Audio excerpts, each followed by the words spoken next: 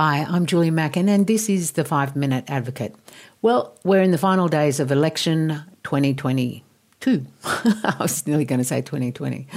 Oh no, election 2022. And before I forget, a team of us from across community radio will be hosting an election night special next Saturday night from 7 p.m. Sydney time to very, very, very late Saturday night.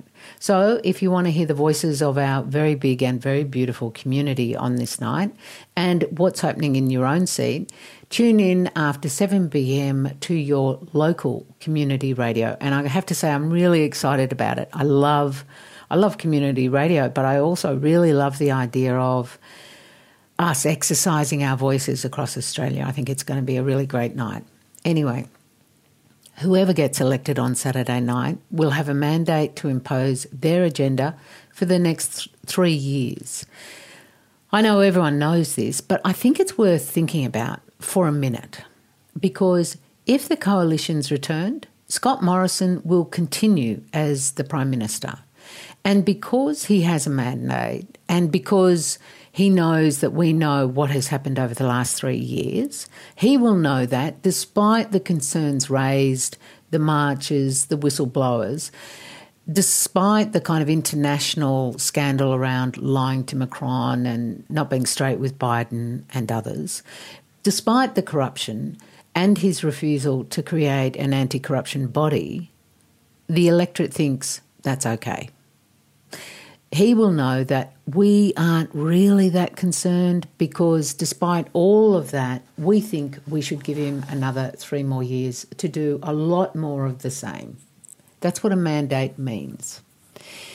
If the Nationals hold on to their seats, both in the electorate and around the cabinet table of a coalition government, I'm actually really not sure what we get.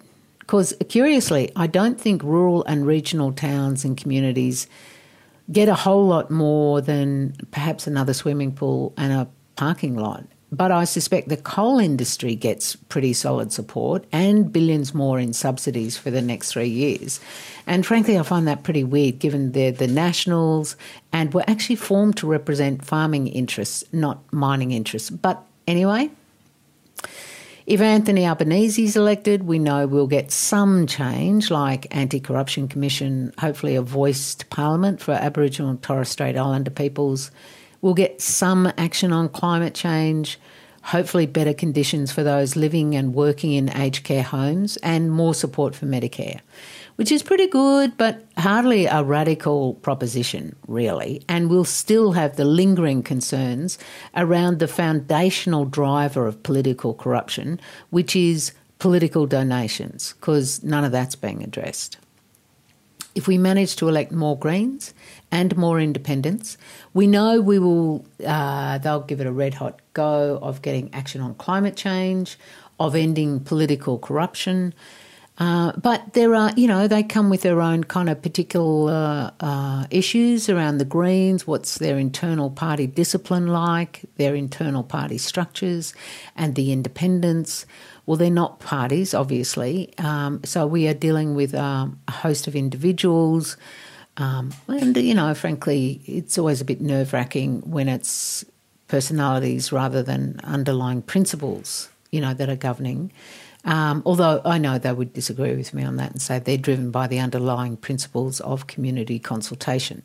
But I wonder if Kooyong thinks the same thing as the Kimberley, Anyway, so we have some idea of what various results could look like.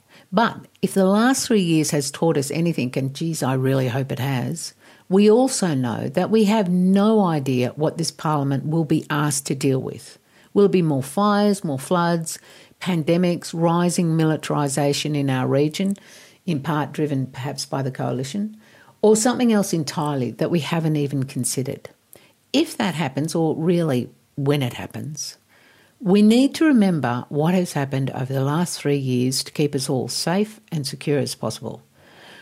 It was we, the community, that stepped up. It wasn't the Liberal Party, it wasn't the Labor Party, it wasn't even the Greens. It was you, it was me, it was us, it was all the community that did the heavy lifting in the first seconds, minutes, hours and days.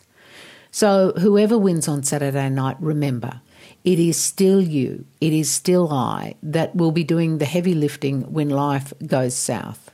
And I don't know about you, but frankly, I draw enormous comfort from that.